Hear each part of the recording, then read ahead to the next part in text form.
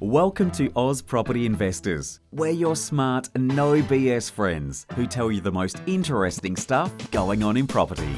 Join your host Jeff Miles, former mortgage broker and property developer, alongside Joe Tucker, Director of Property Principles Buyers Agency, as they interview some of Australia's top property experts and commentators, so we can all become better property investors together.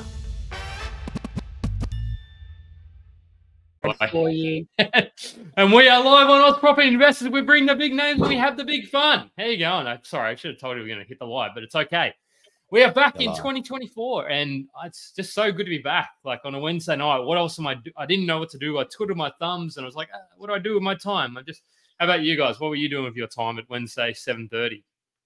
Well, I just want to apologize to everyone, really, because we've had a Christmas break, and I realized I need some podcast time. And I went onto my favorite podcast apps, and no one was uploading anything. So we did the exact same thing. And I'm like, come on, guys, let's upload stuff. I need that content. As much as I love my family, I just don't need 24/7 with them. So if we are that for you, I say sorry. We should have just pushed on through and gone through the entire Christmas period so we could get some uploads of this. So that's what I realized. We're not going to do that, by the way, but I do realize I did miss the current uploads for some of my favorite pods. But I don't know. What about you, Sophie? Did you have a nice break away? I didn't break away at all. Like we're in moving season, and because I run the two businesses, the residential side and the short-term accommodation side, that was peak. So my holiday is really going to be, I'm going to say probably Feb or March. I'm going to take a really good break. Yeah. Okay. Yeah. Treat yourself. Treat myself. Yeah. How about everybody in the audience? Like, hope everybody had a good Christmas and New Year, and what sort of throw some comments about what 2024 is going to look like for a property, because that's what we are here to talk about. We are here to talk property. So, but how are you going anyway today, Joe? Like, how are you feeling? What's happening? Oh, mate, I'm pumped. I'm ready to rock. I'm ready to go for this one. There has been a recent change in legislation and rules from the government. And there's, like with investing, there are things that kind of like a consistent, supply, demand, those things remain there. But there's also opportunities in inflection points. And one of those inflection points is regulation change, right? Like, I don't know if anyone's read Steve McKnight's book, 0 to 260 Properties in a Year. But there was a massive opportunity for him when they introduced the first home buyer grants. And all of a sudden, properties started to increase $30,000, $40,000, $50,000 based on that. And this, we've got a brand new regulation change with what the Victorian government has brought in, a state that's historically got terrible yields. Is this inflection point? Is this change going to be the new thing? And Sophie, the Victoria Queen, is going to help us out answer some of those questions. I understand it a little bit more. So I'm excited, mate. What about you? You well? Good. Yeah, doing some yoga today. I realized how inflexible I am. So had to kind of combat you more. Yeah, exactly. Particularly when got somebody beside you doing doing the pretzels, and you're like, this is really making me you can't even cross your legs. But no, going well, man. And 2024 is going to be a fun year property. I'm still mapping out what my sort of property goals, but pretty good idea. So I'm excited. But Sophie, what about yourself? How you going? Like, are you feeling like 2024 is going to be fun? Like, what's happening? I'm getting massive FOMO personally. I am right in the middle of a renovation. So as soon as this one is done, that's when we'll be able to have a look and see where we go to, what we do next, and where we go to next. It's okay. Everybody's running their own race, so we'll get to the exact destination you're supposed to be. So, but tonight's session, it's going to be our first, and it's going to be a fantastic first. So, as I say, of 2024, we've got Sophie to talk. We're going to do a quick around the grounds of Geelong as to what's happening, and sort of we're speaking about that before the show. I think there's plenty of fun things happening there, and we're going to talk about not a lot of people know about this. It's the old granny flat. You can actually rent it to tenants rather than actually before that. My understanding, correct me wrong, is you could only have sort of family members sort of stay in that granny flat. So to me, that's a huge opportunity. So I wanted to get on talk about what it looks like from an opportunity, like what you need to do. What are the numbers as well? Because that's what we think mostly of our calculator here as investors. So I think that's important. And also then as well, what things you need to think about. Is your property able to have a granny flat on it as well? Because it's all good and well saying, yeah, it's an opportunity, but can you practically have one even if it ticks those boxes? So it's going to be a huge session. Just answer any questions people about Victoria, particularly Geelong as well for Sophie. So big session, Joe. What I miss, man? Probably not much. Well, I think you nailed it. I think this is going to be a good one because people don't know. So let's roll into it. Let's just kick it off. Is that what we do? What do we have quote of the week first? I forgot how this bloody process content works. of the week. Run the ad? That's right. We do content of the week. So Jesus. Sophie, do you have your content ready to go? Because I certainly have mine. Think about it. Sure all. do. What is it? What's your content of the week? Are we starting with Jeff or starting with me? No, it's all you. Guess first. You got the goods. Yep. Awesome. I've been consuming a lot of podcasts and audiobooks over the holidays. Well, I always do. But one person that I'm really into at the moment is, and I hope I'm saying it correct, is Mo Godat. Have you heard of him before? You tell me. Mo Godat is Mo the way. Godat. Mo Godat. Yeah. Yeah, I've heard him. So you would have heard him, Joe, for sure. So he was he used to work at Google X as one of their engineers. And now over the last 10, 15, maybe even 20 years, he's been working out the scientific formula for happiness.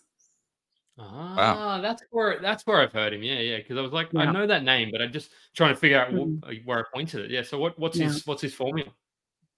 You'll have to listen to the audiobook to find out. But it's but a lot of the stuff that he talks about is the formula is pretty much, and you'll go into it a bit more if you ever listen to it, but it's pretty much your expectation matches the event. So if your expectation doesn't match the event that you had in your head, that's the solve for unhappiness. And then how do you make the expectation better? Because most of the time with most things in life, they don't really live up to the expectation. The real value of things is in the hype. Like buying a property is like, I'm buying a property, I'm saving up my money. That's the suck part where you have to save up your money. But when you're about to buy the thing, but then you contracts exchange and then you settle and you're like, where's the explosions? Where's all the joy? So where's the confetti come down? Where's the fireworks when I buy that property? Nothing. It doesn't happen. Hey, well, the biggest take that I've gotten out of it is there's no such thing as happiness or sadness when you're being present. So every time you're being in the present moment, that is when you're really truly taking in everything. So there's no expectations. You're just there, you're living, you're enjoying every moment because you're not thinking about the past or the future or anything that's happening. And that's really the soul for happy, is just to be present. Well, that's been my take on it. Well, that's good. Be present. Jump onto Spotify and give us a 5-star rating, please, people. Or just send. Please, where did that come from? That's what I was just thinking about them. I was happy. I was so happy. The present. Someone has low expectations, so don't get disappointed easily. That's good. Yeah, but then are you setting yourself up for not being able? Yeah, I know. Like I've thought about it. Like, are you having kind of almost a Socrates or that guy? Who was that guy who kind of had the stoicism? Who was a key component? Was that which was the main stoic? So many. Marcus Aurelius, probably. Aurelius, yeah. So yeah, do you want me to go next, Joe? I love that. That's great. I've changed mine as a result of your. I've been inspired by your purpose and about your Mo Godat about happiness. So I've changed mine. Okay. My resource of the week. Want me to do it, Joe? Yeah, go wild. Okay, so mine, and we're already like 10 minutes into this, so there's so much content. So mine is so I listened to a podcast with a guy called Peter Attia, and he's like a health optimization kind of guy. Really, he's just an interesting kind of dude. Like he's just flawed and talks about his flaws. But so he did a podcast with Bill Perkins, and Bill Perkins is that guy with zero kind of He wrote the book Die with Zero, and he talks about, well, rather than sort of delaying all that gratification in the end, actually throughout your life, actually enjoy some of that stuff as you're going along. Like instead of sort of saying saving up millions of dollars and then to 60, 65 and going on a trip, which like an active climbing a mountain or something, you probably can't do that at 65. Actually, just maybe dial it back a little bit, and even sort of passing down some of the sort of stuff to the kids, rather than putting it as, I'm not saying you should do this, you do your own estate planning as you please. But yeah, sort of focusing on passing on some of that wealth prior to, and giving to the children or whoever it is your benefactors are prior to them. Yeah, they can enjoy at their age. So yeah, that's my kind have the arguments while you're alive, not while you're dead. Just I don't know about it. Yeah, but no, that was a really interesting kind of fascinating, because we're all about like delayed gratification, like getting the next investment property. But what is it all for? What do we have enough as it is? Like, can we just kind of pull a pin on our career and go and spend that time at the beach with the kids or whoever it is, like who you want to spend it with? So what about you, Joe? Well, that's also the beauty of being a property investor for people that have parents that might not have a lot of something. You can provide for them. And also not feel the pressure of, hey, I don't need, I've said to parents on both sides, I don't need any of your money. Whatever you've got, you just spend it. You have an amazing time and don't leave anything for us because we're okay. So that's a great gift that you can give your parents or grandparents and let them spend the money by you being financially stable. But I like that. Die with zero. Get rid of it all while you're alive. I read a lot of business books. I read a lot of property books. But over the Christmas break, I went back to an oldie but a goldie. I don't know if anyone else has read this book. It's called The Alchemist by Paulo Coelho. So he kicked off a lot of that book. It was very foundational into me becoming an adult. And I really loved the book. It taught me a lot about travel. And the key premise of the book is whenever you want something, all of the universe will conspire to helping you achieve that. You just have to look out for it and be attuned to it and put out positive energy, and you will get that back. And it sounds a little bit woo-woo the way I'm explaining it, but it's an amazing book. If anyone hasn't read it, I would highly recommend it because he goes on a journey of kind of self-discovery and discovery of wealth and money, and he realizes some things along the way. So great lessons learned. Have you read that one, Soph? I haven't read the whole thing, but you got halfway and didn't read it? Oh my God. I have. If you see the books behind me, I usually have about 4 books on the go because I like variety. But I really like that concept.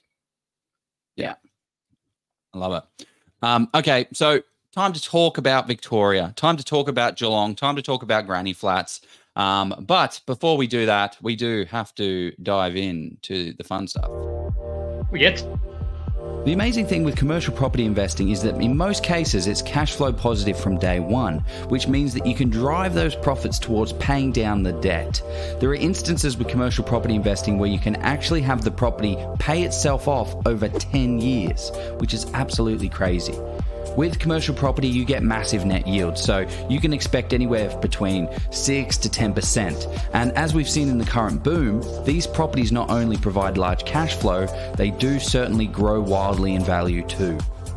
Now, with big rewards comes some risk, and this is why you should de-risk your investment as much as possible. And the way you do that is with expert due diligence. And this is why we highly recommend people hire professionals to help you along in your investing journey. Steve Polisi of Polisi Property is one such expert. Being a chartered mechanical and structural engineer in a past life, Steve draws on his analytical and mathematical skills to do that expert due diligence for you. With 6 years experience in the space, Steve has over 1,200 property transactions under his belt. He's the guy you want in your corner, crunching the numbers and finding the best properties in the best locations, along with ensuring that you avoid the mistakes. Steve has actually even written the book on commercial property investing in Australia, and not only is it a bestseller, I believe it to be the most comprehensive in commercial property investing on the market today. He's been generous enough to give us a massive discount for our audience of 50%. So use the code OZPROP, click the link below, get a copy today, and start learning and getting on your commercial property investing journey. And get on the journey. So what I was I'm loving the engagement interaction. Like people are saying, like maybe Mike Lowry's got an alter ego. Andy saying that Sydney is king from the sounds of it. Jeez, everybody's on Sydney. Like don't worry about Victoria, but no, we are here tonight to talk Victoria and about granny flats. But first, if you don't know Sophie, I think one fantastic thing she did, she co-hosted the live event last year, and people have been asking, and every time that chatter comes up, I turn my notifications off for about 2 days and just pretend I'm not seeing it, because live events, I just think organization. So we will have another one. Maybe we'll have another one in 2033, perhaps. We'll get one organized in the next 10 years. But no, Sophie, so you are, if you don't know who she is, you should definitely know who she is. She is the queen of Geelong property management. I hope you're okay with me saying that, but you're director of property management at Real Estate Geelong. I hope that title should be a thing. And you spent over a decade. A decade, that sounds, would you start when you were sort of 12 or 13? That's a long, 19. feels like a while. 19 years old. Yeah. But, I think the thing about you is, and having sort of chatted to you to help sort of my own sort of investment, that sort of stuff, it's really, you go the extra mile. So I know it feels like a testimonial, but I don't make it to feel like it. But I don't say that because I don't typically guess we haven't done that. But to epitomize that, you are the finalist of the real estate 2023 National Property Manager of the Year. And you were saying that you were nominated for 4. I mean, you could have been nominated for up to 4 or something. I was like, maybe even more. So I was just like, that's insane. Like so many, yeah. And you've also had a team of free career property managers. So you're sort of managing a team. So you're really sort of expanding out. So I think 2024 and beyond is going to be a great year and a great decade beyond for you. So good on you. So that's why we've got you in tonight to talk about in Victoria and about granny flats. But before we do that, we usually ask people about their first property experience, but we've done that with you last time. So I want to know, where are you looking to buy your next property? Like, what does property hold for you next? My whole property strategy is going to change. So anyone who's listened to the last live or that has met me, my partner and I, the properties that we've invested in have been, we call it trash to treasure investing. Buy cheap, live in it, do it up, sell it, and move on. So we're now doing a farmhouse reno. So we use the equity that we made out of the last one and bought this one cheap, doing it up. And this will be the last live-in reno for a while. And come to think of it, I've been living in renos now for the better part of 10 years. It's been 9.5 years now since we've been living in renos. And it's time where sometimes, and it doesn't have to be this particular situation, but it's been that moment of going, right, is this serving us anymore? Is there a different way? What's going to fit our lifestyle more? So after this one is done, and then we're switching it over to farm stay to diversify, then we're going to be looking at things that are a little bit more set and forget. What's farm stay? Yeah, like short-term accommodation, farm stay, full experience of being able to come to the farm, have full farm experience, and feed a baby goat. Wow. The baby goats, the sheep, the chickens, they're all here. So who's going to run that though? Like, are you going to get somebody to run that? Are you going to run it yourself? Yeah, I've got the team. You got the gumboots? That's the most important thing, obviously. Yep. Got the gumboots and all that. That's going to be fun. Good. Yeah, that'd be interesting. Like maybe we might need to, when you set the first one up. Like I know maybe it's too niche, but would people watch like setting up a rural Airbnb? Because I kind of want to know about that, because I reckon there's some anyway. Speaking of potential, so no, that sounds great. Like what does a set and forget look like for you? Though you're going to buy more residential and something doesn't require reno and that sort of thing. Yeah, I'd like to start doing a bit more that we don't have to do full reno, or a short reno that we can just flip and move on and not live in it anymore. And because of the business and things like that, 10 years ago, it's not the same as what it is now with running the business and the team. So now when I'm looking at investing my time, because a lot of time goes into doing this, the results are always great, but it's just working out time versus return, and doing more of that, investing in something that doesn't need a reno straight away, or you can get frozen equity out, such as doing a reno every now and then, like what Joe loves doing. Great term. That's going to be the next equity. That's a thing frozen now, equity. is it? It is. People talk about that, Joe. Yeah, you just It's when you know you've made it. When you have a term people are talking about. So that sounds fun. That'd be great. So before we get into the crux I'm hearing things in the comments here. Vic is the Bitcoin of property. We're getting a little bit of shade. Is it going to go to, what does that mean? Well, 4 years ago, that would have been a good comment. Oh, okay. Well, actually, there's a good question that has come up. I mean, don't get me wrong, Vic is the Bitcoin of property. It's a funny one, but what is frozen equity? How would you explain that one, Sophie? Do you want me to cover that one, or do you want to go into it? You be my guest. It's now yours. You can have it. Frozen equity, based on how Joe explains it with the ice cubes and all that. If anyone watched the live event, he went into all of this with frozen equity, but it's pretty much looking at properties that can be rented now or need minimal work, but there's opportunity to create more equity out of the property. So whether that be adding an extra room or doing a renovation, and then continuing to melt that equity when you need it, pretty much. How did I explain that?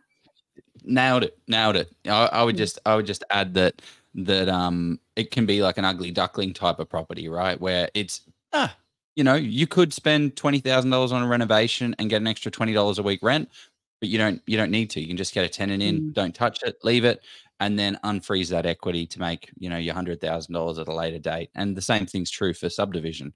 Like I was looking at a property today. We're going to turn it from a 3-bed to a 4-bed, a 3-bed 1-bath to a 4-bed 2-bath. Get access to that money now, and then it's got subdivision potential at a later date. So we get our equity now. We get, you put in $80,000 for, maybe a little bit more with the renovation to turn it. So maybe 110. You boost the value of the property. You get your money back out over 6 to 12 months, and then you've got that deposit there again in equity. And then do the development at a later date when you need it. As you start to build out your portfolio, your money will start to, and borrowing capacity will start to dry up, and then you'll have all this equity, and you can start doing those things. You could even do a debt reduction kind of process, Joe, a strategy. There's it opens up many options. So great. Speaking of options, actually, before we get to that quickly, we'll have to start talking granny flats, that is. But Geelong. So what is happening around the grounds in Geelong at the moment from I suppose a property management, but also you get some insights into where investors are buying. So what's happening in Geelong at the moment? What are your thoughts, and where are people buying? Yeah, so market is currently at a vacancy of 0.7%, and it's been obviously as stock levels go up and down, but it's been generally low over the last couple of years. And the demand for that has been either, it's not necessarily just cheaper properties or more affordable properties.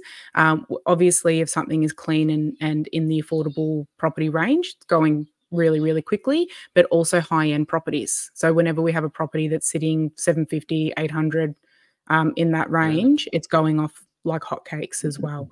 The mid-range properties to that 480 to 550, there tends to be more stock than the other one. So it tends to sit a little bit longer, but 0.7%, it's going quick anyway. So doing the investor support services and being on the ground, the pockets for buyers that I'm seeing, they're looking in the south, which is like Belmont and Grovedale areas. There've been a lot of buyer activity in there if they've got that higher range of that sort of 600 to 750 range to get into there.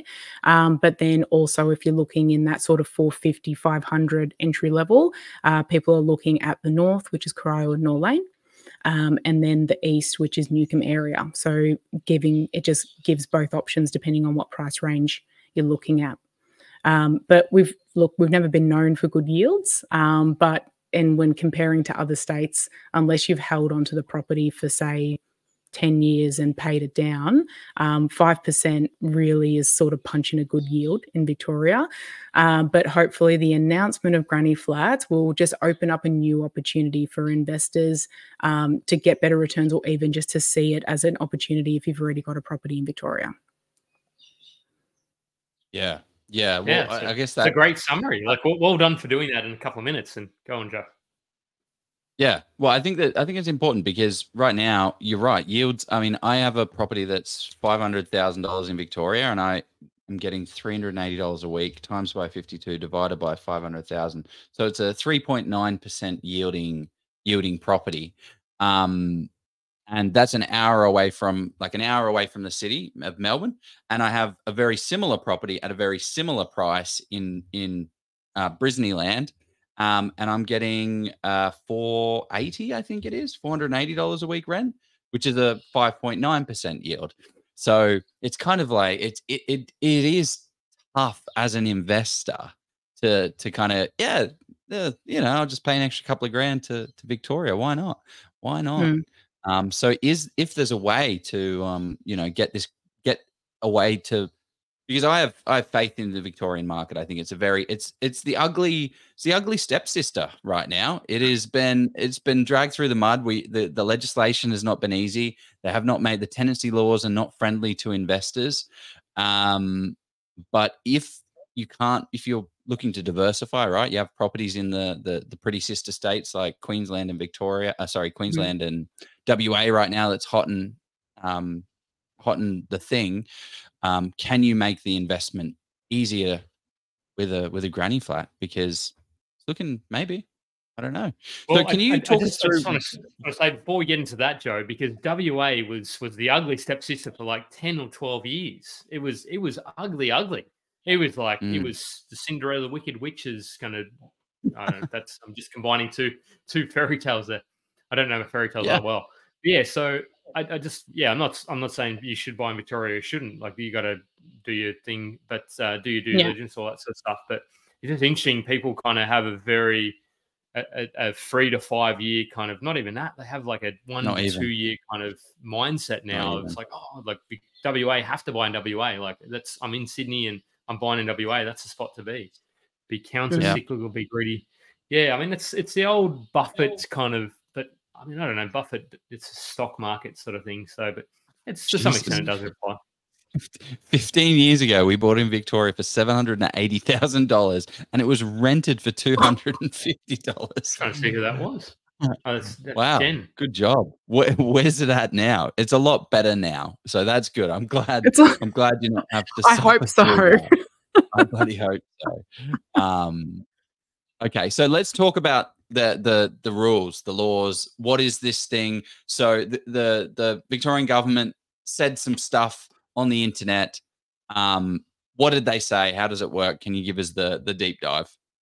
Pretty much. So and this is all really, really new. So it's sort of hot off the press stuff. So on the 1st of December 2023, it was the VBA. So the Victorian Building Authority, they came out with an announcement to say that they've amended the regulations, that now granny flats can be, there's obviously a lot of changes in those regulations, but they can now be rented out to not just, you can rent it out pretty much. So before you could build a second dwelling. So granny flats are not new in Victoria.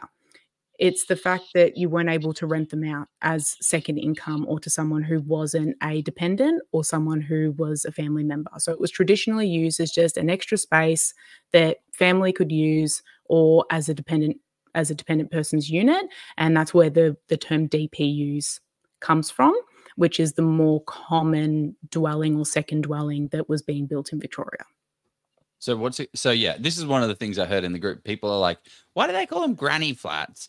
I don't like the name granny flats. I want to be independent, but they're commonly known as secondary dwelling units in different states and things like that. So what's the sorry, I missed that DP thing. DPUs, dependent person's unit. So that could be a granny flat, like as someone who's depending on the main household So whether that be like a nice way of saying granny family, flat. yeah, I haven't really stretched it too far. yeah. Like it is an auxiliary unit that is detached from the main dwelling, right? Yeah. Actually, in saying that, can you have a granny flat that is connected to the same dwelling, by a wall? Is that kind of considered a granny flat? There's a few changes now that gives you the ability to do conversions as well. Mm. So it's not just a separate dwelling. It can be connected to the property and it can be a conversion as well, as long as it meets the requirements. Okay. Mm. But you couldn't rent that though if it was connected, I imagine, because how If would it you then? if it meets the small second dwelling regulations, then it meets Interesting. it. Mm. Yeah, because So that's potentially That's I'm sure other states, but from my understanding, you wouldn't be able to do it in other states. Victoria, there you go. So what can we now do in Victoria? Like what's the gist of this thing? The dot points, yeah. So What are we? yeah, definitely look at the amendments to get the full list, but just the key rules. The first announcement that came out was about the change of planning permit. So if the granny flats are less than 60 square meters, then you don't need a planning permit anymore. But it's as long as your block size is larger than 300 square meters, has no environmental overlays, flooding, meets the site and zoning title requirements. So that's when it's very property specific and specific to the title requirements. Small second dwellings now do need to include a kitchen, bathroom, toilet. So it needs to be a second home, not just a couple of extra rooms for. They haven't specified laundry, but that may come from council to council. Yeah. Laundry is a big one, usually. Yeah, that's exactly right. There won't be any restrictions with how small, how it can be used, like being able to rent it out now. And like we said before, it was for family or private use, but now they can be rented out, but has to meet the requirements. It must, and they're saying that it can only be one extra small dwelling on the lot, but then there's a little section that says, but if your property can do it and based on council, so maybe we can have more depending on the property. So that's just been opened a little bit as well. New can of worms. So you've got 3 granny flats on the back. No. Is there a minimum, like, lot size that we can put one on? Minimum lot size is 300 squares. So you have to have 300 square meter block, but you do have to meet the requirements of how much garden and privacy and all that sort of thing as well. So there's a minimum garden area of 8 square meters of private open space for a second dwelling to have. Yeah, it's crazy. Well. I thought originally it was 450 square meters that we were talking about, but I'm looking at a brochure now, and it says 300 square meters. Yep. That's insane. Like, so you could have, like, I mean, the house would have to be tiny. Like, could you just imagine, like, having 2 dwellings on a 300 square meter? I mean, I suppose that's what they do with townhouses and all that sort of stuff. But yeah, it's crazy, isn't it? Yeah, and that's the thing. It's changing the mindset around what it will be like if you do have just a standard property and then you end up putting a second dwelling on it. It will change the mindset of maybe who's already renting there. Do they want to share? What is the privacy going to look like? So there's going to be a lot of those considerations that Vic haven't had to consider yet, but we can take a lot of help from, say, Queensland and WA and things like that have been able to do that for some time. So because it's such a new announcement and it's really going to be one of those proof in the pudding sort of things, especially with council requirements, that once the process starts, there's going to be a lot of grey areas that may need to be ironed out while we're going through this process, because just because the VBA have came out with the announcement doesn't necessarily mean that the council are going to know exactly how to handle situations. So I was talking with, just relating to the local council today, City of Greater Geelong, and just getting a bit more sort of information about how they would handle certain things, because there's a lot of questions that are coming up, such as, are there going to be separate bins? Are there going to be, like, how is that all going to work? And utility connections. How's that all going to work? And what they said was the real grey area that is just for looking at from the council alone is when you go through a planning permit, it requires you to have separate utilities, to have separate connections to electricity and water. But if you don't have to go through a planning permit, then where does that leave? Where does that leave it? Yeah, how does that work? Yeah. So this is so new that, what did you say? No one has gone, there's 0 applications have gone through for it. In Geelong, at least. In Geelong, at least. I'm sure that there's others, but it really is one of those, whoever's going to be the pioneers to start setting the standard of what it is. It's so new. Yeah. Yeah. Which is exciting. I see that as exciting because it's an opportunity, and we're really going to know over the next year or two how it actually plays out. From a property management perspective, like, how do you share a backyard if there is a granny flat on it, right? You're smack bang in the middle of the yard. How do you kind of separate these things and make it work? And that's where it comes down to looking at your site and looking how everything is all configured. Because when you think about it from a unit, fence, right? But if it doesn't allow to have a fence or something like that, then you'd have to look at how much privacy can I give them, and how can I set that up, pretty much. So it's think about it as if you were going to be doing a subdivision, and you don't want to have the 2 balconies or the 2 units or the staring at each other. So you sort of configure based on that. It's pretty much the same process, except you don't have to go through a subdivision or pay $300,000 to now build a granny flat or a secondary unit to be able to use.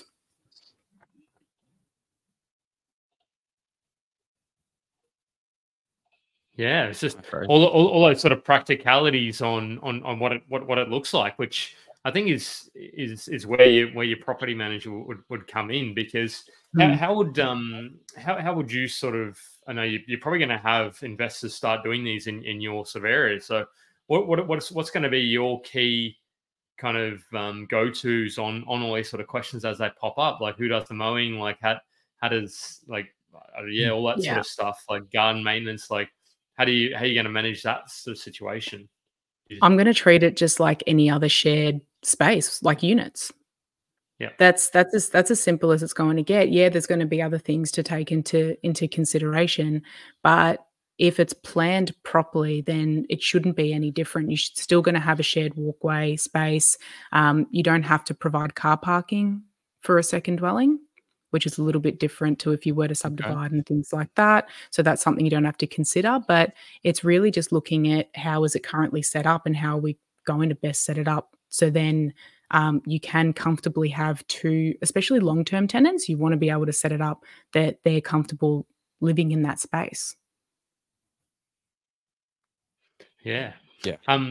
It's going back to the property management sort of side of things. Do you sort of see that if people, do you think that if let's just say people down in the next year or so started building 100, 200 granny flats, do you think that would sort of then compress the vacancy rates, or do you think the market with that's I suppose a crystal ball question, but what do you sort of see about the demand for this type of accommodation? Well, Joe, do you want to bring up the report? Perfect segue. I didn't know. Bring up that report, Joe. You fed right into our hands, sucker. I didn't even know it. I knew where that was going. I did see that. Yeah, this is the report done by CoreLogic, Archistar, and some company called Blackfort. You guys can I'll just share it with you. But this is super interesting because it talks about the oversupply and undersupply of properties. So pretty much in Australia, rents are higher than ever. Things are going pretty crazy. We do not have enough houses to put people in. Rents are unaffordable. There's not much rental supply. The ACT government has capped rental increases with inflation plus 10%. So the government is doing something.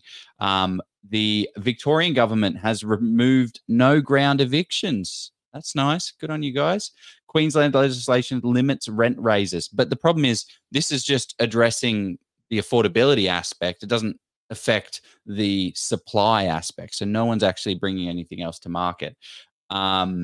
but they ran some numbers here. So analysis by the National, you can't even see it. I need to zoom in. The National Housing Finance Investment Corporation forecast housing supply shortfall of 106,000 dwellings over the next 5 years. So there are some interesting times coming, right? Like the periods where we've had a massive undersupply were when we saw some really interesting property booms. When we had World War II, we had in 1970s there was some big housing shortages, the GFC. So there's been some opportunities where housing supply shortages kind of tied in with property booms. But across Melbourne, there is negative 23,800 dwellings that isn't going to be built. And we're going to be undersupplied. And here you can see Sydney, Melbourne, and Brisbane via their undersupplied amount over the next 5 years. So the forecast supply shortfall. Isn't that like, I feel like supply and demand is one of those metrics that is kind of new. Like, I feel like it's come into vogue in the property space in the past I don't know, 5 years or so. I don't know. I haven't heard it in the they've been media doing supply and demand for like probably 50,000 years. So imagine, just back when we had the caveman kind of. But marketing wise, like there hasn't been as much kind of spiel about it. I feel whatever. Anyway, there's a real problem here, and in Victoria, it looks like it's a bigger problem than it is in Sydney and Brisbane. And what does that mean? They just ignore like Adelaide and Perth. Like, what do they just always ignore? They just wanted the bigger numbers. They probably didn't want to do the research, to be fair. So this is where they did a little bit of research on where are the opportunities. So there are 655,000 residential properties that are suitable for a granny flat.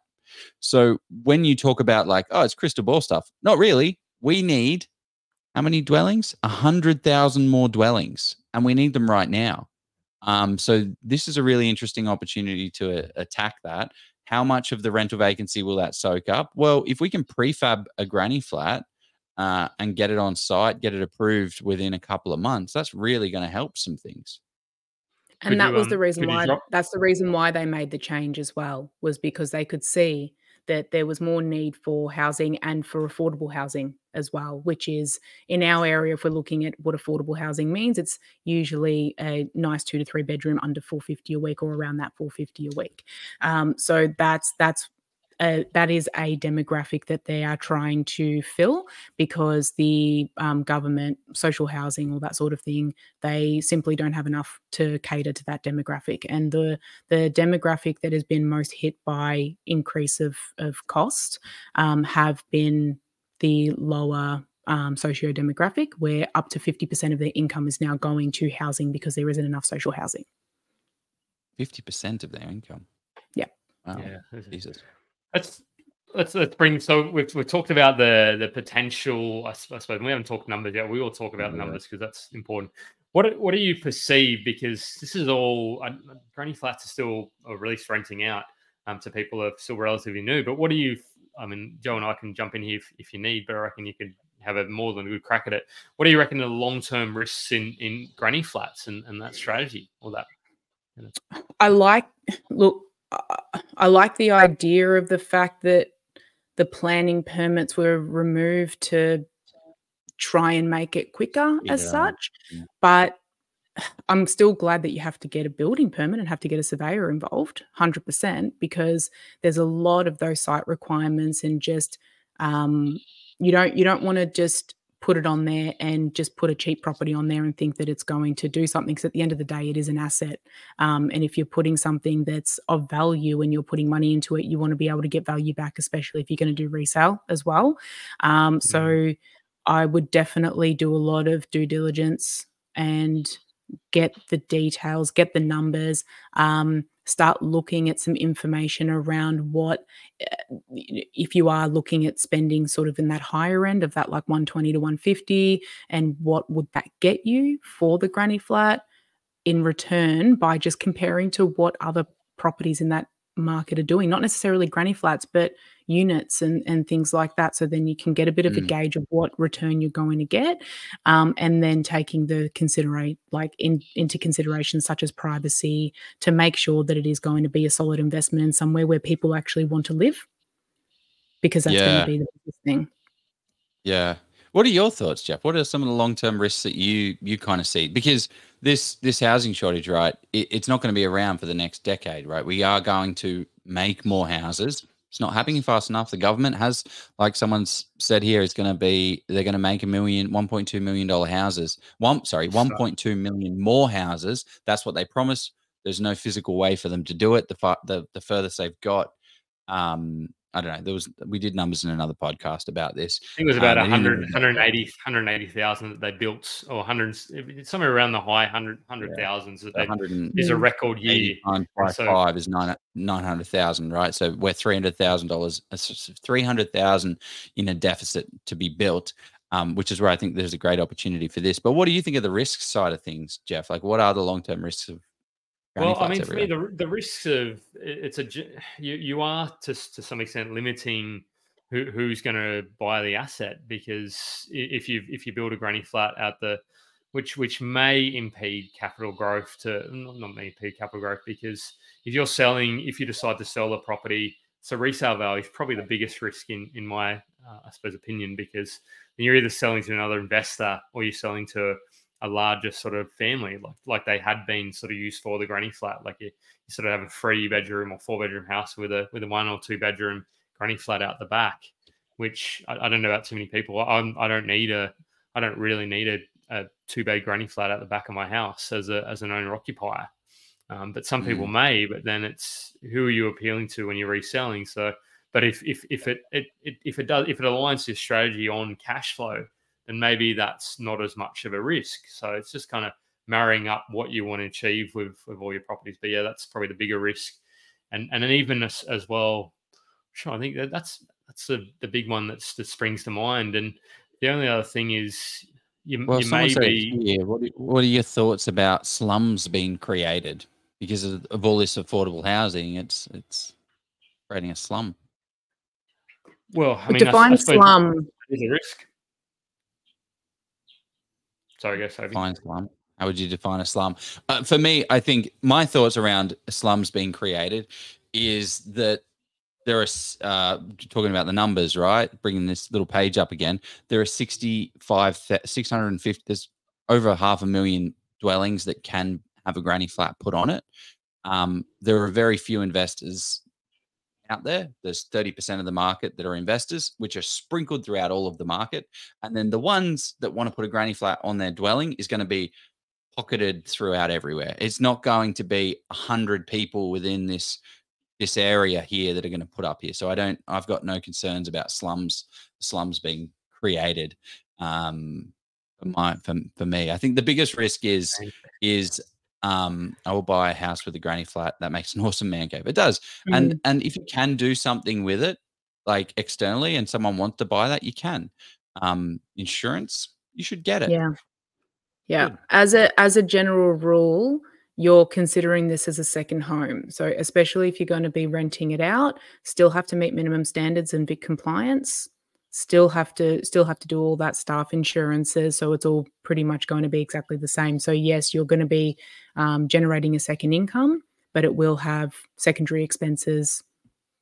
Talk to your accountant about capital gains, what that all means for you, especially if you plan to do it on your own primary residence as a second income.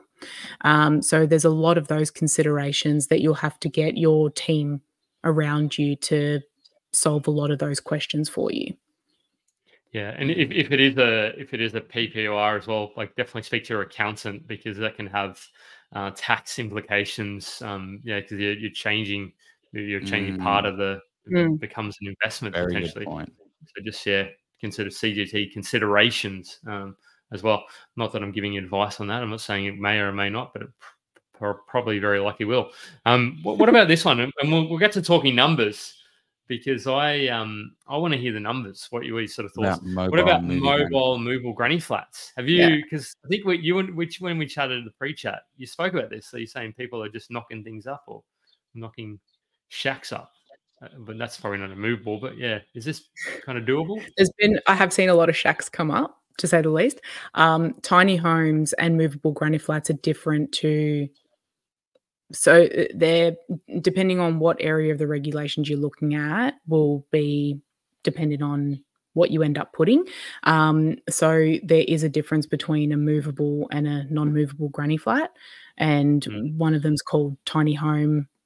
Yeah, it's just go into the regulations pretty much and just get that education. But there was a question before as well around being able to. Where was it? I'll have to look up now. I thought that was a really good one to bring up. Someone asking whether could you have or sell a granny flat on the block without a house? It is a second. Yeah, so you can't make that as the only dwelling on the house. You have to already have a dwelling on the property. But when you do have a granny flat or when you do have a secondary dwelling, you cannot sell it as a separate like it's the whole thing. You won't be able to subdivide it and sell it as a granny flat because then that, Yeah, you won't be able to sell it separately. Yeah. It's not AB, it's not 17 Smith Street and 17A Smith Street sold separately. It is, you literally can't separate the two. They are stuck together and you will forever sell the house with a granny flat attached to it. Yeah, which is a very good point.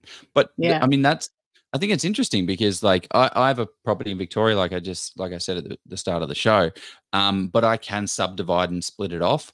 I'm not going to be putting a granny flat on that purely because I cannot subdivide and sell off the granny flat separately, which limits a lot of my capital growth potential. So these new rules and regulations that have come out to print granny flats like there's no tomorrow, definitely not something that you should be, going out there without thinking.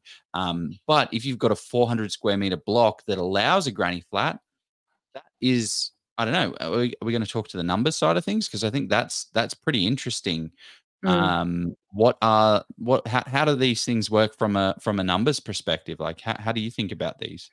Well, somebody's spruiking some land they're selling. I'll have to delete that comment. Sorry, but you can't promote your land you're selling. I mean, anyway, that's 4 times 4,000 square meter blocks, 15 minutes from Geelong. Good size. Well, there you go. Maybe getting. Is it Armstrong Creek? I'm not even going to ask. We can't spruik that. No, don't worry. That's all right. So you put it on. Don't buy Armstrong Creek. Don't buy these subdivisions. But on the subject of the movable versus not movable, I'll get a bit more information around that and share it to the group around what a tiny home is versus what a DPU is versus what a second dwelling is, because it's all going to be dependent on what you do. And if you do end up having the ability to get rid of the granny flat before you sell it or subdivide it, like you do see granny flats being up for sale as well. So like there's a lot of questions that I will need to put a bit more information to be able to share it with the group. So I do love the idea of it as well, but just logistically, it's going to be a bloody nightmare. Like you need to plumb in services and things like that. So my thought was, what if I had, 3 or 4 properties in Victoria and I want to sell one? Great. I'll take the granny flat off, move it to my other one. But it's like, when are you going to have a house with a granny flat and then be able to perfectly move it because you need to sell this one and this one's not got a granny flat on it? Like, yeah, it's a little bit hard, but I guess it really is going to come down to rent as well. Like a 60 square meter granny flat, that's what they're allowing on it. A typical house, well, not a typical, but like 100 square meters is a very small house. Like 100 square meter house layout is very small. So you can probably only really get a 2-bed granny flat at 60 square meters, and that's kind of pushing it. It's going to have a small living room, 2 small bedrooms, a small bathroom. It's not really a massive property. And mind you, 60 square meters is only if you don't want to have a planning permit. You still have to go through building permit surveyors, all that sort of thing. It's not the minimum of what you can put on. It's just the minimum of what you can put on without a planning permit. So just to clarify that. But the building range, and that's the thing, it's one of those things that if you start off in the lower range, they start off at around that 70 grand. You could probably find it cheaper depending on how cheap you go. But you're going to get entry level. It's going to be bare basic. It's the same as when you do a house and land package. You either go with the cheaper options or you go with the more expensive options. So generally speaking, they're sitting around that 70 to 150, and then it ranges from what the inclusions are. How big is the kitchen? Do you just have a basic toilet shower, or do you get more? Second bedroom, balcony, balcony and deck around and all that sort of thing. And really, before you're making a decision on that, it's the same basics as if you were purchasing a property or if you were looking at doing an extension. It just comes back down to the numbers.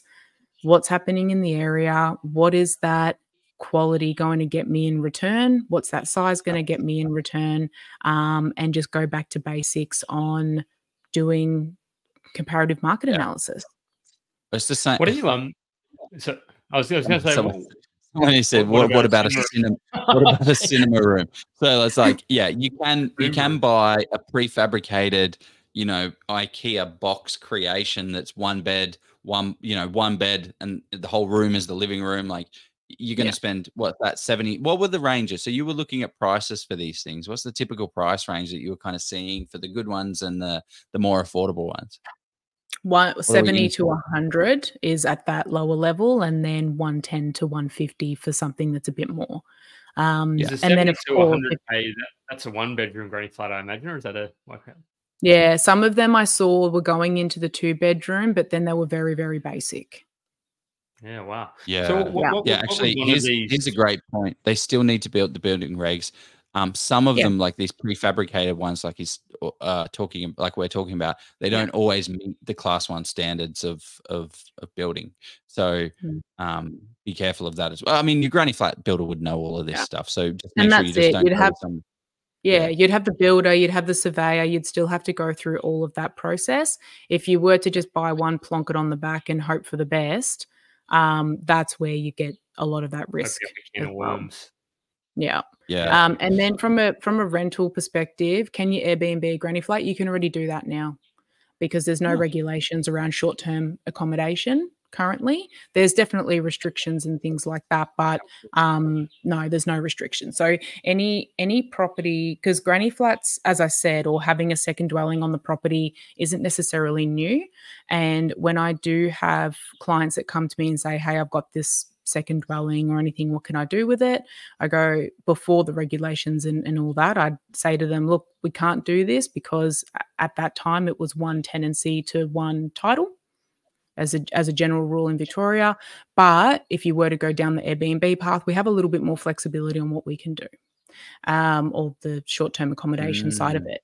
But now, even if a client comes to me and says, I've got this second dwelling or I'm thinking about doing this, it's now going to say, okay, does it actually meet the requirements to have it as a rentable property? And that's when it all comes back down to your builder, what you choose, the surveyor and all that sort of thing, because it still does have to meet the requirements based on the small second dwelling amendments and the regulations. I wonder what I'd be interested in when you first said 70K. I was like, 70 to 100. I was like, geez, what do you think one of those sort of finish or that level of granny flat would likely rent for? Are we sort of talking $150 a week, or are we sort of $100 a week? I wouldn't imagine it would get much more than that. Depends if you go in and do a little reno on it as well, make it all nice. Look, the ones that I'm seeing at the moment just as a self-contained unit, and some of them have been done privately, not through because we haven't obviously been able to do it, but I've seen some ranging from $250 to $350 a week. Once it becomes normal and they're seen as a second property, I expect that will then become... it would then just compare to another unit if they're built that way. Yeah. Yeah, it'll be like a unit. Because, I mean, I saw a massive queue. I saw it. It was on TikTok, I thought, wasn't it? Like, I didn't do TikTok. And that's not just Melbourne. I had one in Geelong. Oh, really? Yeah. Can you do and a it threw me business off. out of a granny? can you do a business out of granny flat, i.e. use it as a commercial property? Like they say, child. I certainly hope nobody's running a childcare from a granny a flat. childcare with a Cairo inside it doesn't make any sense. Without going into that info, it'll come down to your zoning. Yeah. Is it very good point. Sort of, yeah. What's up? Look at this massive queue, and it's like the thing I'm thinking about is like all these people, 2-bedroom apartments in Melbourne. Why even bother? For one, like, why are you there? Like, you get to here and you're like, I might turn around.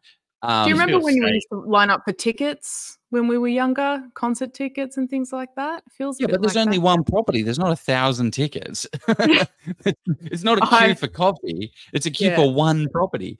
But but you're right. That will change as people start to see units. They'll be like, oh, great, this granny flat thing, it's fully independent. It's not connected by walls. Like, it's going to be, is it going to be the same rent as a house? No, absolutely not. But is it going to be the same rent as a unit? Yeah. I mean, I'd be happy to live in a granny flat. If I was younger and couldn't afford to pay for a house. Yeah, absolutely. Let's just do that. And with the changes of affordability and people looking at all these different options, the landscape has changed a little bit as well, especially for younger demographic. And a lot of people are choosing the live in a share home or share with 3 people and all that. That's never really gone away, especially in Melbourne and Richmond and things like that. It's been normal to have that sort of share situation. It's when you have a family or when you're in a different side of life that maybe you want a bit more privacy and you just want a house and all that sort of thing. But there are, and especially we've got immigration coming in as well, and they're are more than happy to look at units and things like that. So it just opens up, like Joe and what we've said, it's pretty much just going to be another unit if it's planned properly. Yeah, 100%. I really want to talk to because we sort of skirt around the numbers as to what it could rent for, but I want to sort of I mean, we should let's sorry. Save that So at the moment, 250, 350 at the moment as what I've seen in the market. There was someone who mentioned that granny flat's going for 400 a week in Melbourne, and then there might be some that are in higher affluent areas that achieve higher rents. And it's all going to come down to the market and what suburb you're in. Yeah. Well, we got to run our second ad, so we're going to run that, and then we'll discuss some of the number side of things. There's nothing worse than going into a situation unprepared, especially when that situation is purchasing one of the most expensive assets of your life against a trained property expert in the form of a real estate agent. It's a scary thought, but it is a skill that can be taught. Do you want to learn how to become fully prepared when buying a property so you can get out there, buy your dream home or investment property without the fear of actually messing it up? Scott Agate, the founder and expert property negotiator at Hello House, has been helping people buy their properties by stepping in and negotiating with the agents and saving his clients tens of thousands and in some cases hundreds of thousands of dollars. Scott has now decided to share all that he's learned over the past 28 years in real estate so you can go out there and do the exact same thing on how to find a property, analyze that property, negotiate on that property, and transact on it to get the best results. He's created the Get Buyer Ready course, which is a step-by-step guide on how you too can become an expert property negotiator. It's the easy way of how you can avoid all of these agent games and get the best purchase price on that dream home or your investment property. The course is in short bites for busy people with no fluff at all. Just all the information you need to get buyer ready and secure that next property with confidence at the best price. Scott has been kind enough to give our community a massive discount with the link below. Sign up today before you even think about putting an offer on that next property, and it will be one of the best decisions you ever make. Yes, it goes back. will. We're all back. So what because we were talking about this before and this is I heard and saw this come through, because at the moment I was looking up generally Geelong, you're sort of looking around that sort of 3.5, maybe if you're really lucky 4% yields. If you're really lucky, if you buy how much? Ridiculously well, maybe. But I was sort of saying if you could put a granny flat on for sort of let's say 150, and it rents for, I don't know, would you, if it's done really well and done properly, it would probably rent for anywhere between, say, 270, 270, maybe 300, but let's just say 270. So I should have done that, but I was thinking, what's that? Let's just call it 300, just to quick. I'm being generous tonight. So 300 times 3 times 5. We'll allow 2 weeks vacancy. That's 15K extra per year.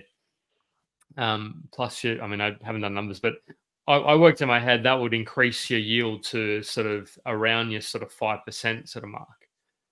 So that's rough numbers. I should have actually done them, Joe. If you kind of got them there, something that you probably don't.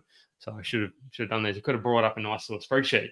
But so to me, I was like, oh, that's actually interesting. But what are your thoughts on that sort of the type of investor that would buy that sort of, because everybody says, as soon as they say Victoria, it's like the yield is terrible, I can't buy there. What are your thoughts on the impact of granny flats for that type of investor who says, oh, it's too hard, yields don't make sense? Sophie. Are you asking me? I thought you were asking Joe for that. Look, at the end of the day, it comes down to everyone's personal circumstance. Some people need higher cash flow. Some people do it for capital. That's, Geelong or Victoria. Those are the two outcomes that we get out of property, right? It is cash flow or capital growth. Yeah. That is it. Nothing really changes. It's either the numbers work or they don't work. That's really the reality of it. I see this as an opportunity for investors that may already be in Victoria, and they're looking at what they can do to diversify or to increase their income. And if they say, for example, we're thinking about buying another property, but they may not be able to, or they may have a little bit of money that they want to put in, but they can't necessarily buy a property, or whatever circumstance they're in, that might be something that they're willing to consider. But it really is a pioneer's market at the moment. It's really going to be whoever's going to really start the process and see how it goes, really. People keep saying that granny flats are more expensive, and I thought that too. So why well, that's one thing I just wanted to bring up as well, that like granny flats are more expensive than just a flat 70,000, right, or 150,000. That's just the granny flat, right? Yeah, you do have to think about other things that come along with that, like approvals for the granny flat. Like there's going to be a cost associated with getting that. We're going to get surveys in. We're also going to have a driveway. How are the people going to get to their granny flat? If it's just behind the dwelling and they walk through, that's fine, but you need parking. How are you going to set that up? Well, you don't need parking though, Joe. Remember, Sophie said you don't need parking. You don't need parking, but it's off street, mate. Off street. You park on the street. I mean, Geelong's safe, particularly Corio, right? I mean, very safe. Park on the street. Park on the street in Corio. You're a maniac. But yeah, you need to. So what it'll be is like driveway fences and things like that, because what you don't want to do, like, do what you want. What I don't want to do is build a granny flat, cheap, rubbish, crap one, because exactly like that person said before, is like, okay, great. What happens when the market turns? Well, if you have a very high quality, amazing external dwelling that is separated, set up exactly like a subdivision and feels like a subdivision, that's an opportunity there, because people buy battle axe blocks and people live in them and they love it. And if you can get a battle axe block and make it feel like that, absolutely. People will live there. So I think my advice to myself buying a granny flat would be, don't cheap out and just kind of get it, but also run the numbers on it. From an investment perspective, like the way I ran some numbers, and I don't know how good this is going to go over probably audio. better numbers than the ones that I did in my head. But the other consideration, and Sophie, I don't know if these will be probably the conversations you may be having with some investors who are going that. The thing that I always thought about with granny flat is, do I, because if I can't finance that granny flat, as in if I have to sort of stump up 150, 200K, whatever it ends up being, am I better off? I mean, this is only a question I pose to myself, but open to discuss with the audience as well. Am I better off then buying an additional property for 400,000 and then I'm getting.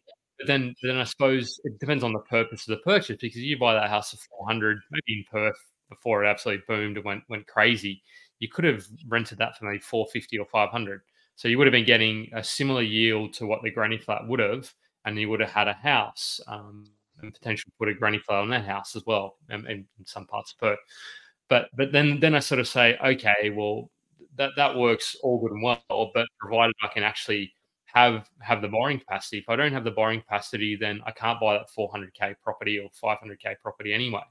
So it's weighing up, but I don't know. I'm still on the fence as to whether it's better to do one or the other. But if I could finance, if you could borrow to build a flat, but not. Can you borrow? Can you borrow to build a granny flat? In some instances, you can. You can potentially. You'd then sort of you'd need, if it was attached to that particular investment loan. Depends on your other sort of assets and that sort of thing. Let's just say you got a PPOR that's got very low debt. You could potentially do cash out of that investment to then go and build that. But then why wouldn't you just go and buy another house potentially? So it all comes down to LVR and that sort of stuff. It'd be a construction loan if it was the existing property, Joe. But then you've got LVR concerns as well. So yeah. You need to be able to borrow those. You need to be able to borrow those funds to be able to do that, and right? be able to service it as well, like just overall being able to cover extra maintenance and all that sort of thing as well. Great point here is an equity cash out, right? That's what I'll talk about. That's one of the options. The other one is if you're doing on existing property, you could do it as a construction loan, but then the construction loan, then if you've got a house that's worth 500, but you've got 400k on it, they're not going to lend you 200k, because then your LVR is going to be over 100, well over 100. So yeah, speak to your broker, of course. I'm not saying you should or shouldn't do anything, but yeah. And there's a comment saying, I think I should be investing in granny flat business as opposed to an M buyer. And I only talk about this and bring this up because when anything becomes popular, everything is going to increase. Because granny flats started going up because it was a cheaper option, family living together, all that sort of thing. It was the same as when the new regulations came in for compliance and safety audits and things like that. You had a heap of people coming through because it had to be done. You were seeing prices through the roof of having safety audits and all that sort of thing done. And now that it's become more normal, you're not seeing those price gouges anymore, because now it's just, not saying they've been called out, but now it's more of a normal thing. So of course, when anything becomes popular, and granny flats did become a popular housing option during COVID across Australia as well, and it just became more popular. But there are different, just like any other housing, there's going to be different ranges. But having, as a point was made before, now that these new amendments and regulations have come through, just make sure you do due diligence on what you're looking at and whether it actually is going to meet the requirements to have it as a rental property.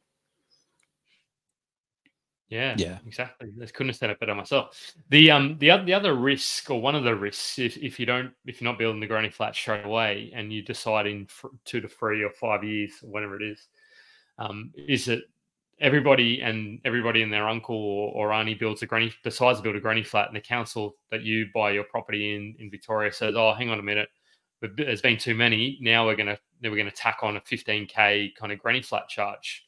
Because there's too many. That's what I did in Logan. They just tacked on that sort of, and now instead of it being 200k or 150k, whatever it is, it's now 165 or 215.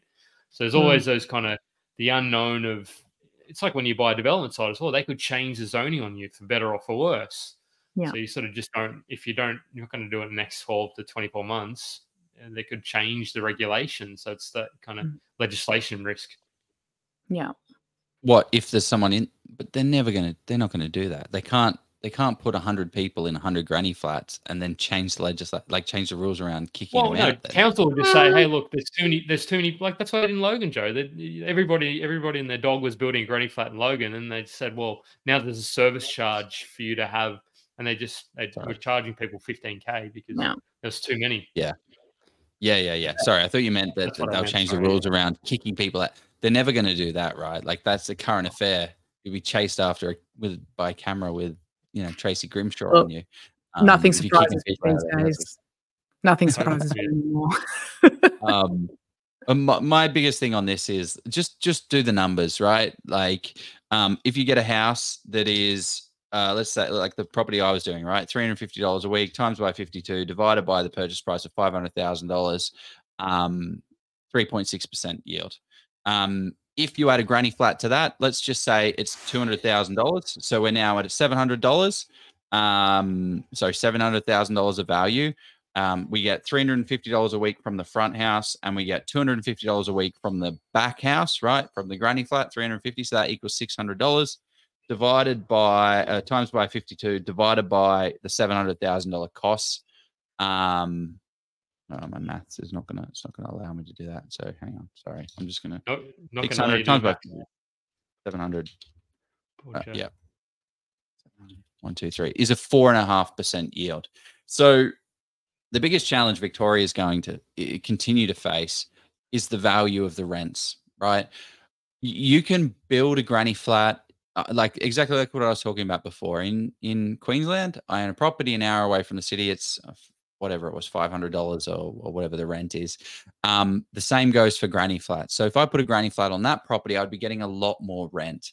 This is a way to create affordable ways to hold Victorian granny flats, hold property in Victoria. For me, I feel Victoria has done a dip. COVID hit. It didn't boom crazy like other states did. It has been the ugly cousin. It's putting pressure on the government. That government has put pressure on investors. They've made it very not investor focused. But you can buy a property that was once valued at 700,000 and you can now buy it for 600,000. Where else can you do that? They have a massive undersupply at the moment. For the next 1 to 2 years, I think we're kind of slowly bottoming out, and we're going to hit the bottom, and we're going to stay at the bottom for a little while. But over the next year, 24 months, you're going to start hearing a whole lot more out of this, and there's going to be a lot more opportunities. The data's going to start to swing. Because people are going to be buying a property for 600,000 and they're going to be selling it for 650,000. Oh, that's cool. Okay. Oh, now, what? 700,000.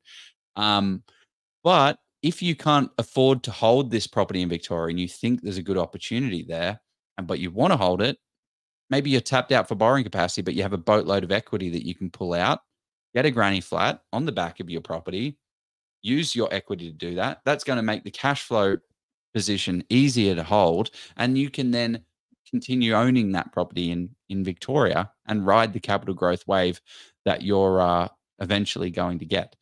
Not financial advice, as we always say. Just on that point, though, Joe. So it's more if you have a small amount of borrowing capacity, because if you have equity, like you could have $5 million of equity, but if you can't tap that equity if you don't have borrowing capacity. So it's if you have a small amount of borrowing capacity. If you have just enough to be able to afford to buy the granny flat, pull out exactly like what you were talking about, Jeff. I don't have $500,000 borrowing ability or $600,000 borrowing ability. What am I going to do? You can withdraw $200,000 worth of equity, but I want to be investing. I want to be in the game. How am I going to continue my journey? I need to help with my cash flow. Well, you spend, if we look at it, so realistically, a granny flat is probably going to get, I don't know. I know we were saying 250, but I think 300 for a brand new, nice looking granny flat.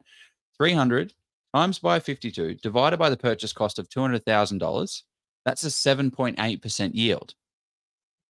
That's pretty bloody good, right? That is your investment because you already own the dwelling, or you're thinking about buying the dwelling. You want to own the dwelling, but you need to help with the cash flow.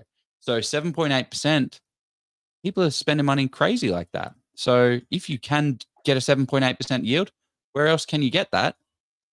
By manufacturing the value. Will the property price drop? I don't think so. I don't think it's going to drastically drop. There's so many different. I'm glad you added the word drastically, Joe, because drastically is a very subjective word. Yeah. Anyway, I feel like I've jumped on a soapbox here and just kind of blurted out a lot of words. Not even talking about house and land packages either, mate. Jeez, look at you go. It's good to see some passion, Joe. it's opportunity knocking potentially. But yeah, I don't. Yeah, Melbourne's a Melbourne is a dead dead goose. goose. I don't know. I But mean, so many people are coming to Melbourne. People want to live in Melbourne, the most livable city, like the best city in the world. I don't like it, to be fair. I don't like Melbourne. I might have never lived there, but it's an some people absolute do. city of contrast. It really is, like the most lockdown, the most livable city. Like just those kind of two. Like how do they? And the 4 seasons in one day. Like 1 minute it'll be raining, and next minute it'll be 45 degrees, and then it'll rain, and it'll snow again 2 minutes later. And just like, what the heck is going on with this place? Like, it's just an insane place. So yeah, I think it's Can you talk to this? I don't know. Can you talk to this really quickly, Jeff? If just to answer how that kind of works. What's the question? How can we borrow? Yeah, exactly. We'll put up the not financial advice, but how can we borrow against equity? My broker only talks about my serviceability. I'm not going to.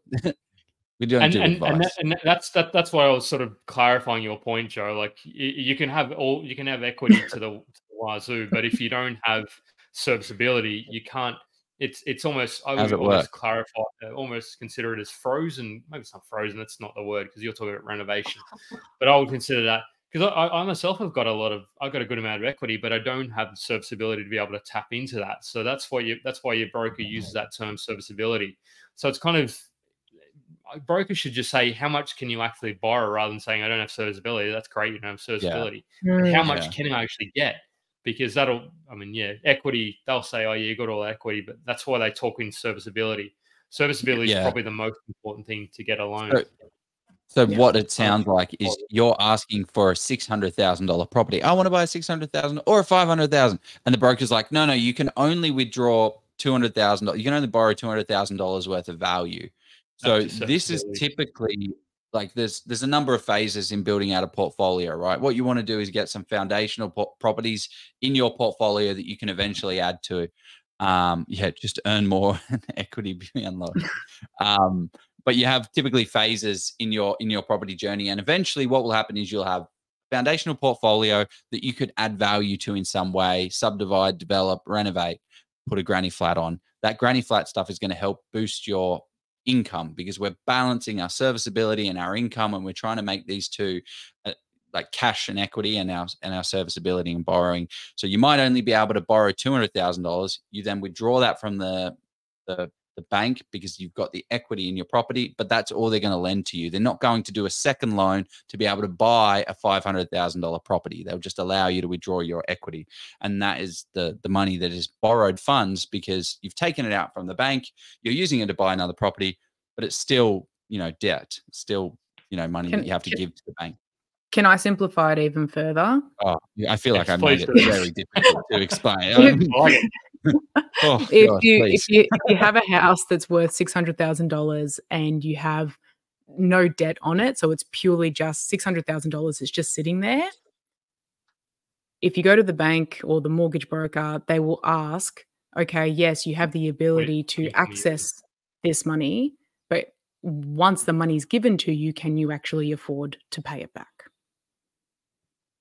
That's the simplest term that, in my not being a mortgage broker or a banker, but that's how it works out in my brain. We've done it. Yeah, we've done it. Makes sense. They see. So what are your thoughts? So round this conversation out, granny flats in Victoria, Sophie, what are we doing? Is this a yay or a nay for you? What is it? Depends. It's a nay. The proof will be in the proof will be in the pudding for me a little bit. It's exciting. The one thing that I'm excited about with this announcement is it feels like, and this is looking at it from an investor perspective, it's been a long time that I've felt like there's been an announcement that felt like it was in the interest of the investor. If we're looking at the last couple of years, it's all been land tax this and increase that and rent freezes this and lockdown that and compliance this. And so seeing this, even though it is as a way to help with the housing situation, I saw it as a plus, because it was the first time that I looked at it and went, wow, it's one thing that could actually benefit the investor as well. Yeah. Can you take it up? advantage of it as an investor. And then that's the question. So for me, going through this, and because I've been in property management in Victoria for the last 15 years, I've just seen the journey of what has happened, and I just thought that it was a really good step in the right direction, and it felt like a little bit of a breath of fresh air from that perspective. So I was quite happy to see that there was some sort of positivity going back towards that what investors could do, because I felt like we just got a big slap in the wrist for a really long time. Whether it's going to solve all the problems, we don't know. Whether it solves the problems with yields. I've got a few, there's a question there saying if there is such a high demand for property in Victoria, then why are the yields and the rents so low?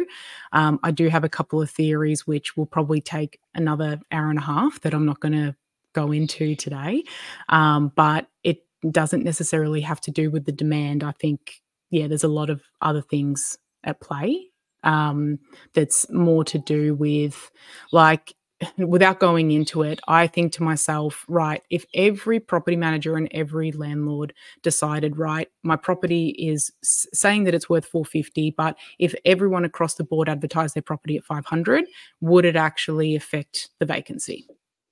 And my theory is probably not. It probably wouldn't. But have we, as because we've had a lot of restrictions and a lot of tenancy advocacy and affordability and all that sort of thing, have those things come into play in the decision making of pushing the rents to go up and all that, or have so I'm not going to go into it a lot today, but I think that there's a lot of other things at play that may be impacting why the rents aren't going up in certain areas as much as what I think they could be. And that also comes down to property managers as well, is are they looking at it from an investor perspective, or are they just going, right, based on what every other property is advertised for at the moment, is that all that it's worth? But are they going the extra mile? Are they looking at supply and demand? Are they looking at demographic? Are they looking at all the things that investors would usually look at when they're determining what their property's worth? Do they have the time to? Do they care? Are they getting paid enough? Are investors getting charged enough management fees to even to carry the workload? There's so that's a whole other subject for another day. But I think that we could definitely, in Victoria, I think that we could do a lot better with our yields. All right. I'll just have Joe and I. Well, Joe's already need to look at the break-even point for this one. Yeah, of course. With any sort of number or financial decision, hopefully that's what.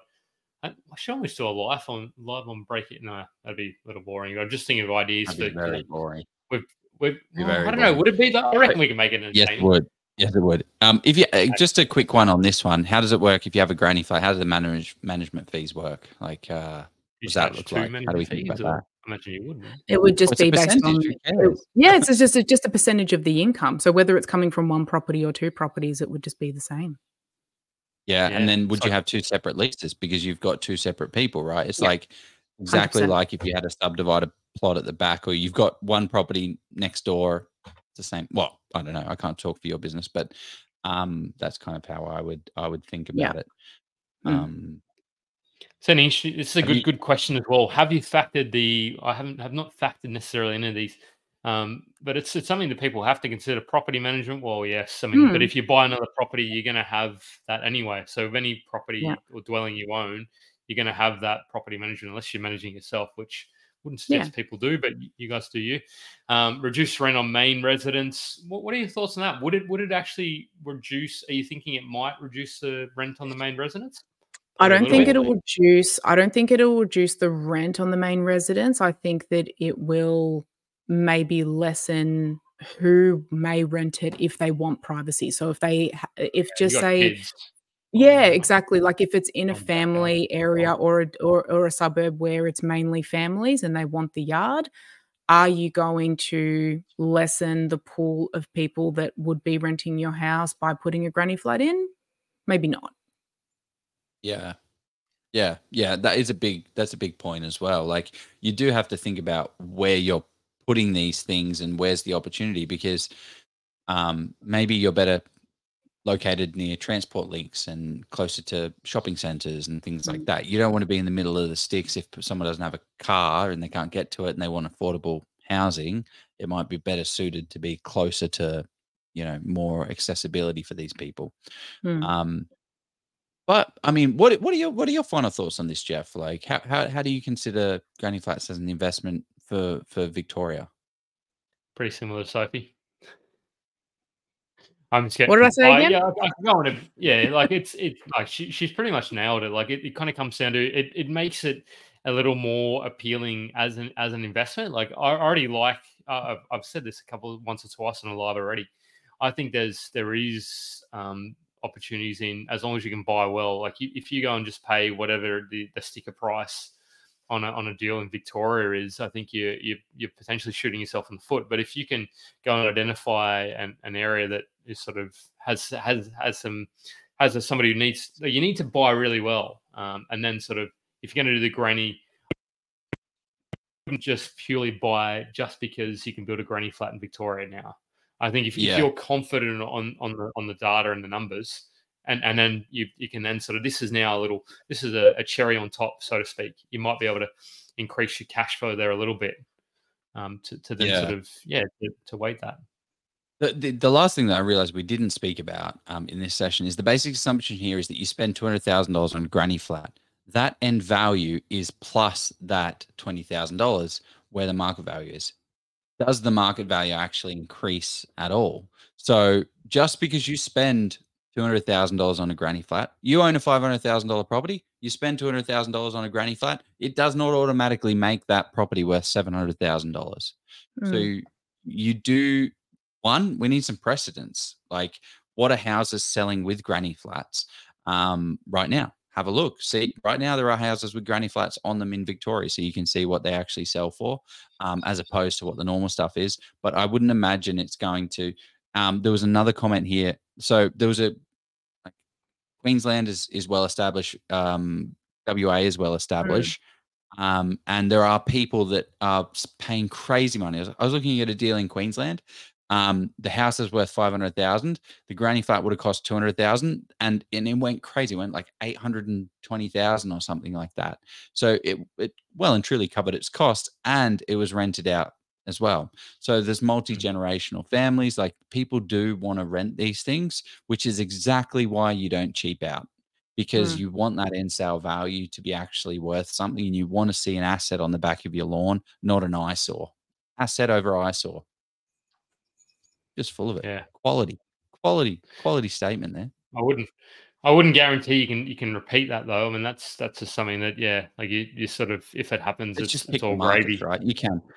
For me, like from an investment perspective overall, if I want to buy in Victoria, I think there's some opportunity here.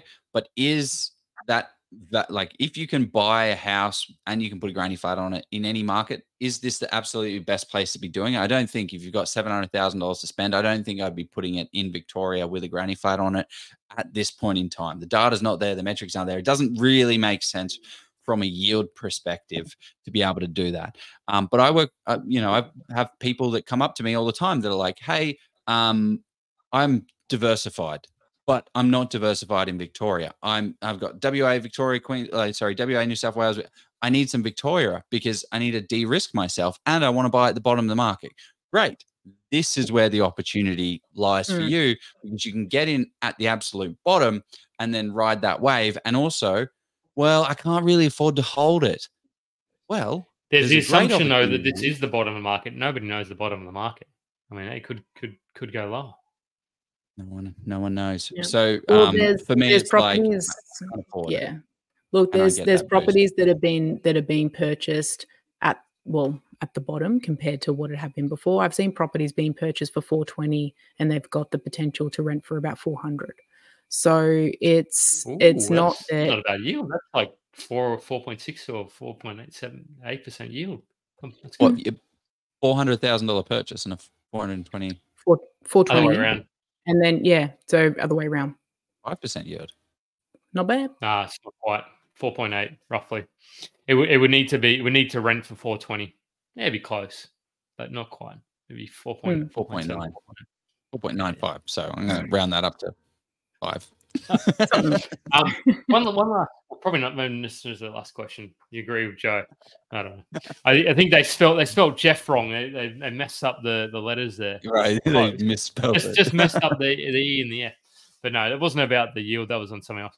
So I want to know. We sort of touched on this, but we didn't solidify. Like, what do you think works best for granny flats? Because great, you hit the 300s. That's a great question, actually. Fantastic question. What actually works from a practical perspective, in your opinion? In my opinion, it's going to come down to livability and privacy. So the blocks, I would say that would I consider putting it on a 300 square meter block? Don't know. Especially if you're looking at renting it out to a separate couple, things like that. I think it would probably be too close for comfort if you're going to be renting it out separately. That's just my personal opinion, though, just thinking about what tenants are usually looking for. And even if they're doing that sort of share situation, you still want a little bit of privacy. So I probably wouldn't jump at doing it on a 300 square meter property.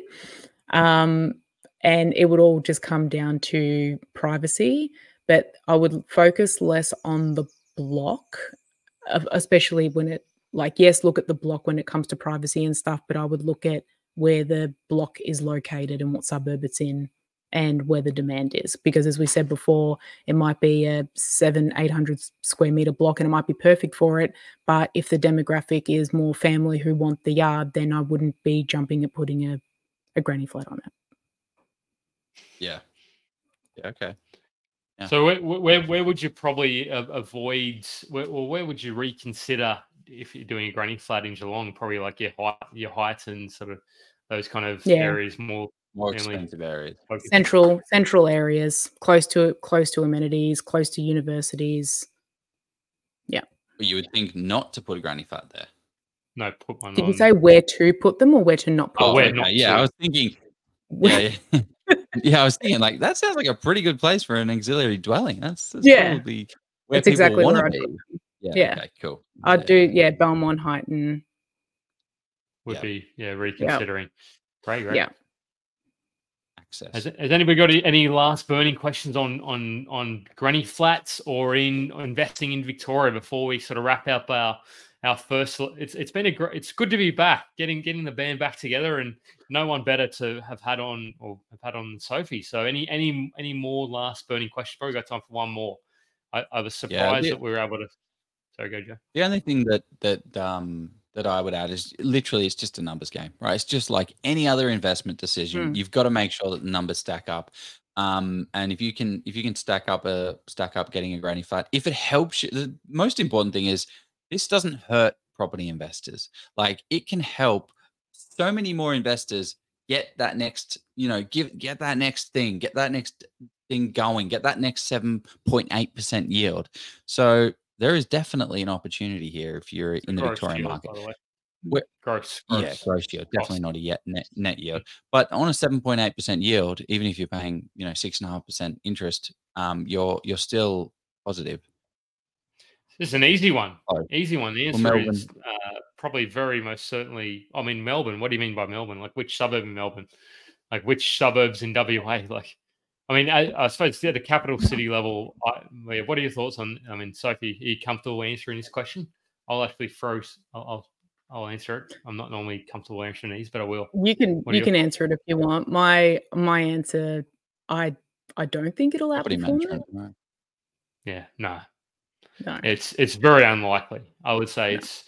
I mean, something significant would have to happen in WA, and something significant would have to happen in Queensland. South Australia, maybe. One thing is land tax is too high in Melbourne rather than. Is it that bad? I have a $500,000 blah blah blah, but I got charged $1,100. It's nothing. It's okay. What's that? What's $20 a week? $20 right? a week or something. That's $20 a week. So who cares? If there is going to be good capital growth, I do not care if I'm paying an extra $20 a week. So, like, I think this is like I'm seeing all of these people are like, oh, it's got terrible investment things, it's got terrible tenancy laws. These are part-time things. These aren't gonna they're going to have to start creating more product and doing like. There's some opportunity in some places. If you can buy something for 600,000 that was once 700,000, but is it in the next, like, is it in 2024? I don't think it's in 2024. But we're not buying for this year. We're buying for the next 30, 40, 50 years in our investing career. So think about it in a way that suits your portfolio. That's kind of how I would leave it. Yeah, there you go. Perfect analogy, right? Victoria has land tax, Queensland has high insurance. I don't know about Brisbane. Brisbane doesn't have high insurance.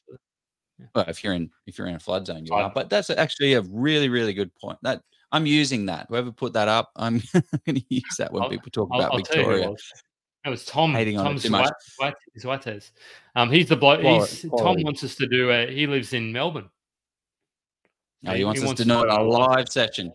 Anyway, okay, well, let's wrap this thing up. Sophie, you've been amazing. How do people learn more about, one, granny flats, but also property management in the amazing Geelong region? How do we learn more about you? How do we get more of you in our lives? I will put my details into the chat. Am I allowed to do that, Jeff? I think so. Cool, thank you. Can do it for you. It's okay if Jeff does it. Jeff's very much removes everyone else's comments except for his own. So I do remove some of my own comments, so I edit them because But Sophie, so what are your thoughts on any final thoughts on anything? Like before we wrap it up? Yeah. It's because it's such a new thing. I know that there was someone who mentioned before saying don't be political with answers, have a straight answer. With investing, there's no straight answer, and that's where it is sometimes hard to have an opinion, A, based on something that is very new to the state, and B, it's hard to have an answer that is going to blanket everyone's investment strategy because everyone's situation is different. So when it comes to granny flats, some people will go, yep, this fits my strategy. It's exactly what I've been waiting for. And it's going to be a good long-term investment for me. And that's great. And then some may go, you know what, I'm going to wait a year, see how it goes. And that's fine as well. So I think I'm excited to see what happens over the next 12 months, whether the theory of bringing out granny flats as a renting option will solve problems, will increase returns, will have high demand. But it's a really watch this space moment. Yeah. Wrapped it up in a nice any other way. Thank you, everyone. Thank you very much, Sophie. This was unreal. I got more out of this than my you thought? Victorian property. What were you going to say there, Joe? Victorian property's done well. When you have to keep us posted in the team WhatsApp chat. Keep us updated. Do you want me to flick over the screen now and show you what I'm living in at the moment? That will be fun for everyone. Let's go buy a property, guys. Let's go buy a property, maybe a granny flat. See you later. Have a good one. Flattable. See you. Hear more interviews and share your story with some of Australia's top property experts and commentators now by joining the Oz Property Investors Facebook group with over 25,000 property investors. So we can all become better property investors together. Just a quick reminder that anything we covered on this podcast is not considered as financial advice. This is general information only. You need to go and speak with your qualified professionals to understand your unique circumstances, as this is general advice only. If you got any value out of this podcast, feel free to recommend us to your friends and leave us a review. Thank you very much for listening and have a fantastic day. Let's go buy property.